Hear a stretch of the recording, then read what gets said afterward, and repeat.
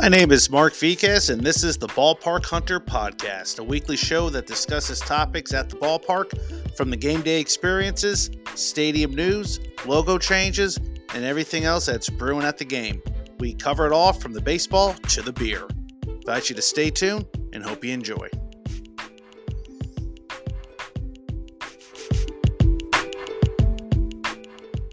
All right, disco is not dead. Hello, this is Mark Viquez, and welcome to the Ballpark Hunter Podcast. With me today is Greg Sullivan, team owner and president of the Carolina Disco Turkeys of the All-American Amateur Baseball Association. That's a mouthful. Greg, thank you for taking the time today. So far, how's the off season? Hey, Mark, it's good. Busy, as you might expect, but we've had a lot of snow here, so trying to get work done at the house. But it's been a good off season. Like a lot of teams, we had a little merchandise uptick around the holidays, and now we're kind of in the mode of making sure we get everything we need for the season delivered on time in terms of baseballs, any kind of merchandise you want for the season. Some stuff right now is with supply chain issues that people have been dealing with, or, you have to get the orders in now or maybe even before to get stuff in for. So how much of a delay are people seeing? Like if I ordered a hat on National Hat Day, which I guess was January 15th, is there a slight delay or is there? Oh, okay. Yeah. So, I mean, for us, it's not, for that kind of thing, it's not a big deal. Okay. For me, it's more like, if we're buying like stock hats for team our gear, it's more of the shipping stuff's not a big deal. Okay, so it's stuff that you're ordering to come into the business. Exactly. Yeah. Oh, okay, my bad. Like anything that's like shipped from overseas or something would be tough, but like we just ordered baseballs. It wasn't too much of a lag, but things like that, I'm just trying to be early so it's not an issue. No. Okay, I see what you mean. I could attest to that. I used to coach middle school baseball, and 2 of the years that I coached, we didn't order our hats on time, so we had kids wearing navy blue caps of all different teams to our home opener for 2 years in a row. And I said, that's it. We're ordering caps in August for our games in March, because that was embarrassing for me. And that's just a middle school team. So I hear you there. I definitely hear there. So off season is in effect. But let's go back to, I think I might have talked to you last year around this time. You introduced the name of the team. You picked the Carolina Disco Turkeys. How did that come about? Was this something everybody agreed on, or did somebody say, no, I want this name, or was it a fight? How did it come about? Yeah, no, it was not a poll tested thing at all. I'm not really a big believer in that for the most part. And I think that's kind of where we got where we are. It was something I wanted to do. And really a lot of people were just like, yeah, all right, let's do it. I think it's, I don't think I expected the results of, just people's reaction to be what they are. I've thought about that some, and it's, it's something that appeals across a lot of groups. Like I think a lot of the baseball industry people, just kind of like baseball nerds, we all kind of like it, but it also appeals to people that don't even like sports. We've had some interesting groups of people, come out to games that you wouldn't expect. And I think the name is part of it. Yeah, definitely. Carolina Disco Turkeys. Now I'm led to believe that is a local term for a peacock. Is that accurate? We tried to kind of say that. I mean, say it. Okay. Yeah, I think it's a little, not just tied to this region. It's just a thing that's becoming what you call them, kind of like trash pandas has become raccoon. Yes. Yes, definitely. Now, who's the person who said Disco Turkeys? That would be me. That would be you. Was this Now, was this something you had been sitting on for a long time, or did it just come up to your head one day? No, I mean, well, I would say yes and no. I mean, it took a long time to get everything going. And, even to the point, especially because of COVID, you couldn't really have a fixed plan of what you were going to do, because facilities were very hard to acquire during that time. Different municipalities, colleges wouldn't be open to certain teams coming in. So once we opened up to the idea of, okay, we live in Winston-Salem, we want to have a team in Winston-Salem, but we might have to call it Carolina anyway during COVID because we're not sure where we're going to be able to find a facility for this year. Definitely. And then Carolina really worked well with Disco Turkeys. I was worried about, if we were the Winston-Salem Disco Turkeys, it would just be very hard to say. I agree with you. I know, I agree with you. There's some names out there, and I always think when you come up with a good team name, it has to roll off the tongue nice, because you want to say it, because like Savannah Bananas, that's just kind of fun to say, even though you may not like the team, but it's kind of fun to say. Carolina Disco Turkeys, yeah, that sounds nice. Yeah, I think that's key, and I agree. Savannah Bananas is a good one. Bacon, yeah. No, there's a lot out there. Portland Pickles. I mean, that alliteration. The way it comes rolls off your tongue. It's it's just like there's a team in Battle Creek, Michigan. They're looking. One of the options is the Battle Creek Battle Jacks. Mm-hmm. I wish they would be called the Michigan Battle Jacks. I think that sounds a little bit better. That's just me. These are things I think about. And if I ever get anybody from the club up there, I'll ask them that question on the podcast. So when you were talking about naming the team, I'm safe to say Truist Field was not the original place to play, or was that the ideal place?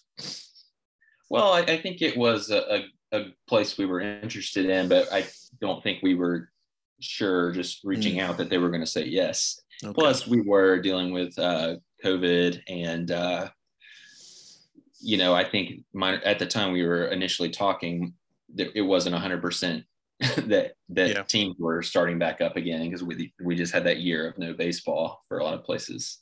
Yeah. Okay. So yeah, definitely it's and I assume you're going back to Truist Field this season, correct? That's the plan. Yes. That's the plan. Okay. Do you ever see the team maybe having their own stadium in the future, or is that something a little bit way off at the moment? Yeah, we're not really thinking too much about that right now. I think, if you're starting to look at like 5-year and 10-year plans, we'll have a lot of questions to answer at some point, about, if we want to join a league or something like that, where we have to play a certain number of home games, then you're looking at, okay, how do you make that work with sharing a facility if you have to add X amount of dates, and that could get a little tricky. But right now we're just enjoying playing over there, and the home games that we have, just making them as fun as we can. Yeah, definitely. So what would be an experience like? I was down in the Triad this summer. Unfortunately, it didn't work out to see a Disco Turkeys game, but what would a typical atmosphere be like? What are some things that you provide that you want fans to take away from? Yeah, I think just it's a little different. It's like I think one of the kind of beautiful things about summer ball, like summer collegiate, is you have a little more freedom than some teams do. We played a game in shorts this past year. If you tried to ask the New York Yankees if their farm club could dress in shorts for a game, you're not going to have a lot of luck, No, but for me, it's like I have to ask my players, to a certain extent on something weird like that. But, as long as they're willing to do it and it's not like a major safety issue, and, it's something we can explore. So we'll try some outside the box things like that. That got a lot of attention for us locally and a little bit nationally, because it was kind of calling back to those 70s White Sox teams that tried that out. So we do some fun things like that. But just in general, we have a lot of music. We try to play stuff that people heard, or people like to listen to, but it's maybe not what you'd expect to hear in the stadium. So we kind of, this past year, we played disco for walk-up music. The players, some of them like it more than others, but it was kind of getting that idea of like intentional music incorporated into the game day experience going. And then we played like a lot of non-disco music, between innings. So it could be like an indie rock song for between one inning. It could be a, classic rock or a soul song, another inning, or country.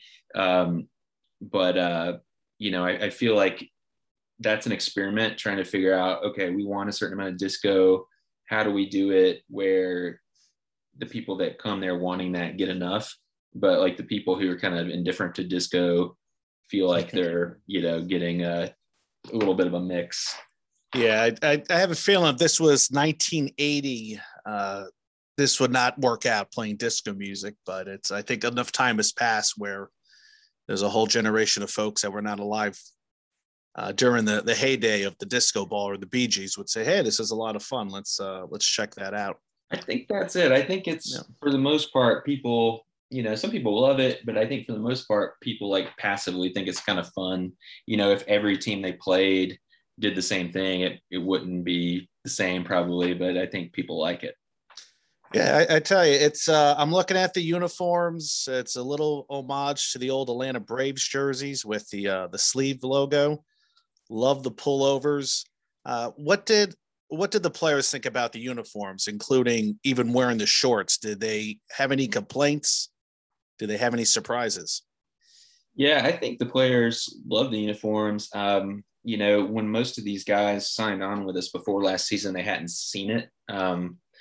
We really just brought them out at the first or second practice, and they were, they were pretty, like you saw, like big smiles get on their face, for sure. And then, I would say recruiting last year was just odd because there were a lot of things we were worried about our announcement and like not leaking all the information by, telling a player and the player telling somebody, and especially with a name like Carolina Disco Turkeys, there's a little bit of a risk there of, our surprise getting spoiled.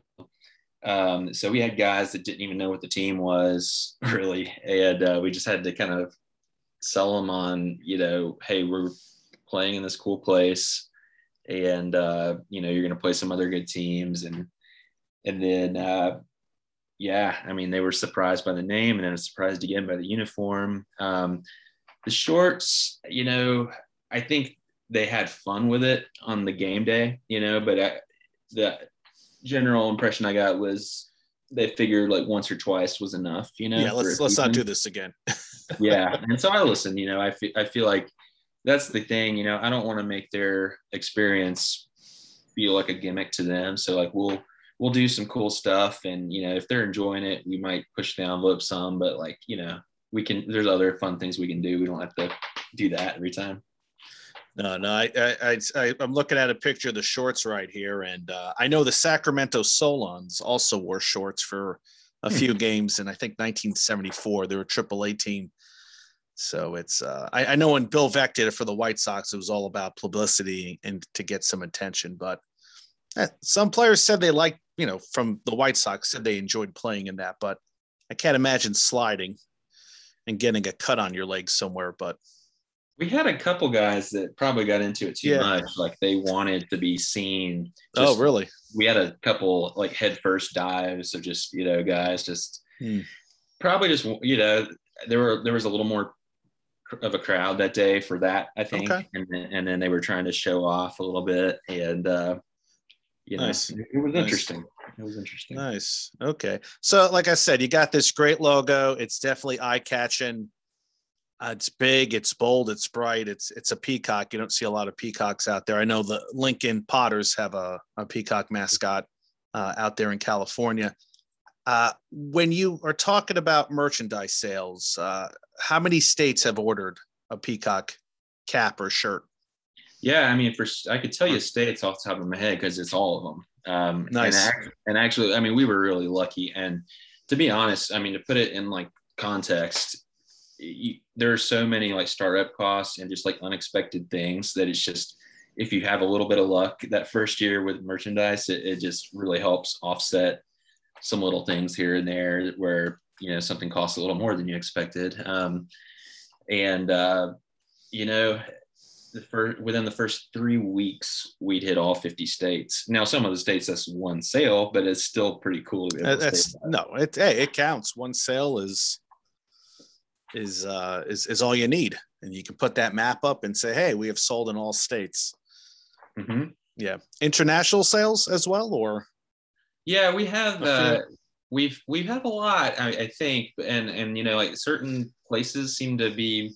I mean, obviously, English-speaking places maybe because of the name, but definitely Canada, is pretty big. I think we had a little bit of media coverage in Quebec for some reason, so there's so it's a francophone following too, I guess. But wow, the shipping, it's really hard to get the shipping prices low, and so it would be interesting what our international sales would be if it costs the same, but like there are some of these orders where it's like they're paying more to ship it than they are for the actual shirt, you know what I mean? So, which is tough. So and that's out of your control, correct? It is. Yeah, I think it's mostly collectors that are buying them from other countries. Mm-hmm. Yeah, I know. I looked at a Sydney Blue Sox cap from Australia, and I think their shipping cost was about $27 for a $32 cap. Now that's in Australian dollars, but I've been ordering a lot of hats lately, and I've seen prices as low as $6.50 to about $11. And I'm just curious, is that what the U.S. Postal Service or UPS charging? And if that's the case, there's nothing you can do about it. You just have to say, I want this hat. I'm going to have to pay a little more for shipping, but I have the hat. I get to wear it. I get to display it. So, Yeah, I wish there was a way, like. Yeah, well, but it is cool. I mean, I would say, I haven't been in like merchandise and stuff, for very long, but except with this team. And, I do really appreciate like the people that buy the official stuff from the team, which is, we know that a lot of these teams are like small organizations, and that's pretty cool. And, I guess just because some of the initial interest we had a lot of like knockoffs and stuff. And, it's, I think something, like a lot of the affiliated clubs, I think they might like pool resources to like combat some of that stuff online and stuff like that, like affiliated teams. But I look at other clubs in the summer collegiate, like even the Savannah Bananas, like sometimes I'll Google just to see how many like knockoffs there are, in the Google results for some of these different teams. So, I don't know. I mean, I don't know that I would pay $25 shipping for a lot of overseas merchandise just because of the reality of family budgets. But I will say, it's pretty cool that people are loyal to these small organizations. Yeah, I know. I get it. It takes, it makes a difference when you're buying it. But like I said, I'm looking at the home and away jerseys here, or at least your blue and white jerseys. And, for $60, I mean, that's just a good looking thing to have. And, one day those would be sold out. You move on to another look. Yeah. And somebody be searching eBay, say, where can I get a Disco Turkeys jersey from 2021? Well, should have paid the $60 plus, $10-12 shipping handling. Could have had it hanging up in your closet.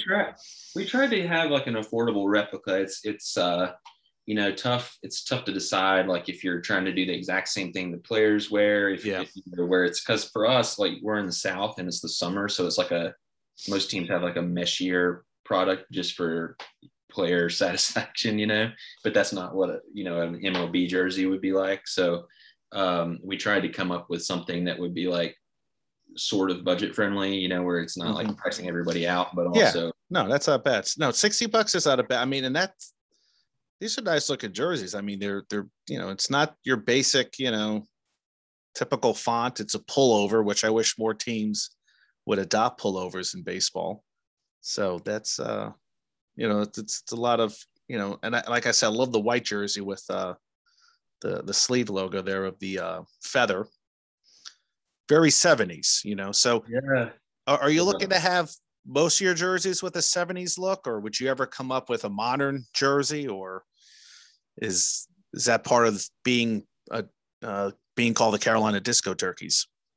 You know, I think we like to kind of riff off of things where there's a precedent. So I think like the shorts thing was an example of that beyond just the uniform. And then, yeah, I think, you know, there's probably modern influences, but it's based on something that's existed before, you know. So we try, I mean, you know, I'm not the person who drew the designs and everything, but it you know, I know he incorporated a few different 70s style MLB looks. But yeah, I can say, you know, we are, now I can't say too much about it right now, but we are trying to do kind of like an alternate identity for this coming season for a couple games. So we're having fun kind of stepping out of that box a little bit. And, you know, it just going with something more of a classic style. And, you know, I think it's fun if you're someone who likes style and uniforms and stuff, you know, this is kind of what you like. So, okay. Anything you can tell us about the upcoming season, or is it all a secret right now? Oh, yeah, I mean, yeah, yeah, I can say a lot. I mean, I think, you know, we're trying to build a good schedule for the players.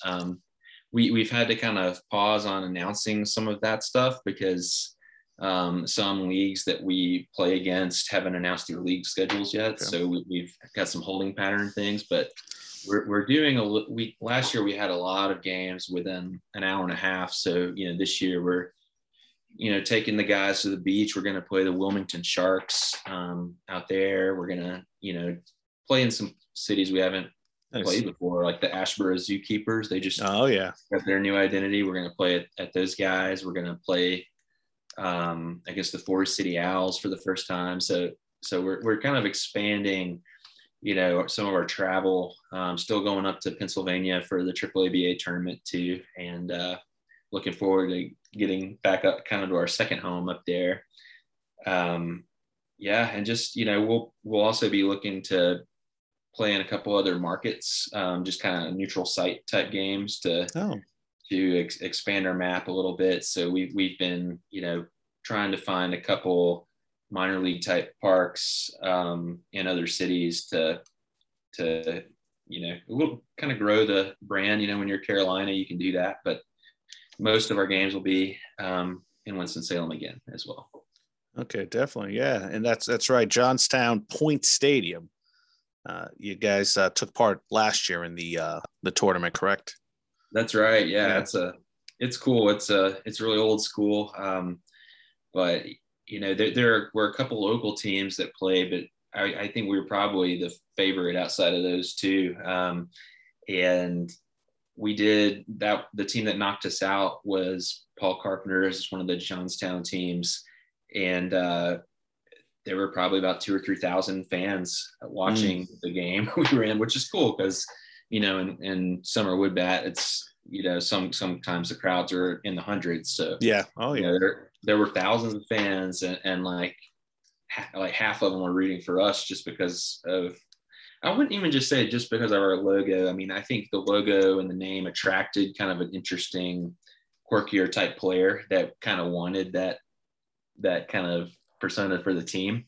And they were just kind of getting out and dancing and like interacting with fans and stuff more than a lot of other teams. And I think that even though we're not from there, they kind of embraced us. Yeah. You know? I mean, that's great. If you just started and fans are already embracing you up in Johnstown, Pennsylvania, that means you're doing something right. So that's fun to see you guys sort of promoting yourself. I'm not sure who I had a conversation with. Might have been somebody from Savannah. You know, that's what George Halas did with the Chicago Bears in the 1920s. He promoted the heck out of his team, the Bears, and he had them playing all over the country. Not that you guys are going to do that quite yet, but a little bit similar, going all over Carolina, going up to Pennsylvania. So That's what you still have to do these days. And it's great to see the name and the attention you guys are getting. So best of luck this year and many years after. Thank you, Mark. So anyway, great conversation today. I think we'll just wrap this up with one thing you hope to happen this year for the Disco Turkeys. The one big objective you like to meet. Or two. Or three, well, I don't know. Yeah, I think, like you said, we got a lot of interest all over the country, which is amazing and great. I think for me, I'd like to grow our local following even more. There's definitely some interest, but, I was at like our big, I guess you would call it like a county fair type thing, or it's the big event, as far as masses of people coming into town and stuff. And, a lot of people, you could see people kind of pass us and be vaguely familiar, but like you realize how much of a bubble you're in, like people like in some random towns, like 10 minutes from your city, don't know who you are yet. You've been around a year. And so I see a lot of potential, I guess is what I'm saying, to really expand awareness of what we're doing and bring bigger crowds, make the entertainment bigger for the players. All right. Sounds great. So before we go, where can you tell people to find you guys online? Oh yeah. We're at shopdiscoturkeys.com and we're at discoturkeys.com. If you're looking for info about the team and, that's where our schedule and all that will be coming out here coming up. All right. And they have some really nice merchandise on their website. And, sometimes when you buy hats, you don't know what type of hat you're buying because the picture's not great. That's not the case here. The pictures are aligned pretty well. So once again, thank you for coming on and sharing some stories about the Disco Turkeys. We're with Greg Sullivan, team owner and president. Best of luck this year and hope to talk again. Thanks, Mark. Take care. You too. Okay, thank you, Greg. That was Greg Sullivan of the Carolina Disco Turkeys, which I just found out today that a disco turkey is not a colloquialism. Oh, thank God I said that. For a peacock in the Carolinas. So we squashed that. And he's the guy who came up with that name, Disco Turkeys. I guess I should have asked him if he had any other kind of wild names that he thought about using. So, yeah, Disco Turkeys kind of in a little interesting situation. They do not belong to a particular summer collegiate league. They are considered amateur. They do share their stadium with the Winston-Salem Dash, which are a Chicago White Sox farm club. And, he's got to do a lot of work. He's got to, schedule the games. He's got to recruit the players. He's got to make sure everybody's happy. I would tell people, if you ever want to get into any kind of level of baseball, amateur all the way up to the major leagues, got to do a lot of work. And the lower leagues you are, the more hats you wear. So Greg is already planning for the upcoming season. And you know what? Check out the latest news on that team. Just go to their website. You can also check my articles out on Stadium Journey. StadiumJourney.com, the industry's leader in sport venue reviews. So I don't know about you, but I'm wrapping it up for the night.